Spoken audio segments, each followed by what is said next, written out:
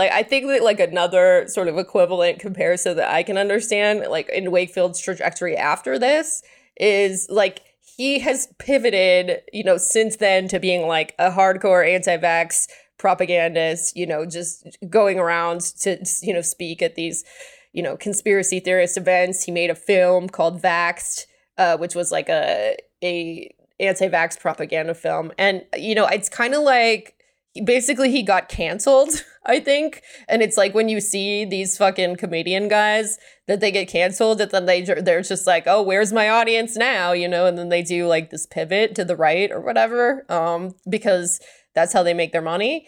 You know, yeah, it's he's an edgelord. This is an edgelord doctor. He is, and I just don't. Again, the fact that he could. This is all public information. He falsified this study. He was completely fraudulent. I don't understand how anyone could, how he could have a second life in his career. But that, I guess, is just the power of confirmation bias. People just really hear what they want to hear. Well, I think that there's a few things. I've been thinking about it today, and like, you know, like this guy, he's not like solely responsible for the anti-vax movement, but he was a big part of it, of kicking it off.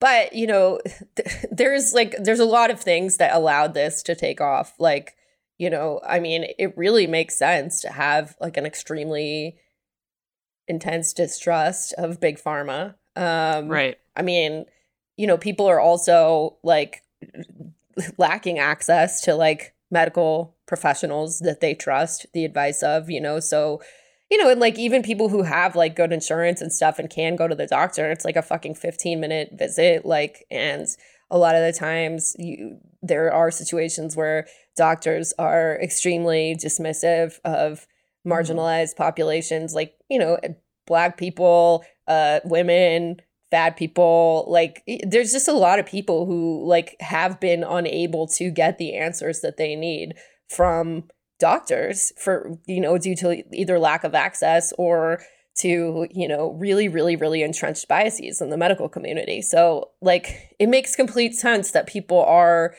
you know, turning elsewhere for answers. And, you know, in some cases it's like pretty harmless, like people getting a bunch of fucking crystals or like a juice blender or whatever. But, you know, this is arguably one of the most harmful examples of it. What he's done with this. He went on, he's doing the conspiracy circuit. I heard about him speaking on this cruise for conspiracy theorists called Conspiracy. And yeah, I think it was, what's it called? Oh man, there's this journalist that wrote about it.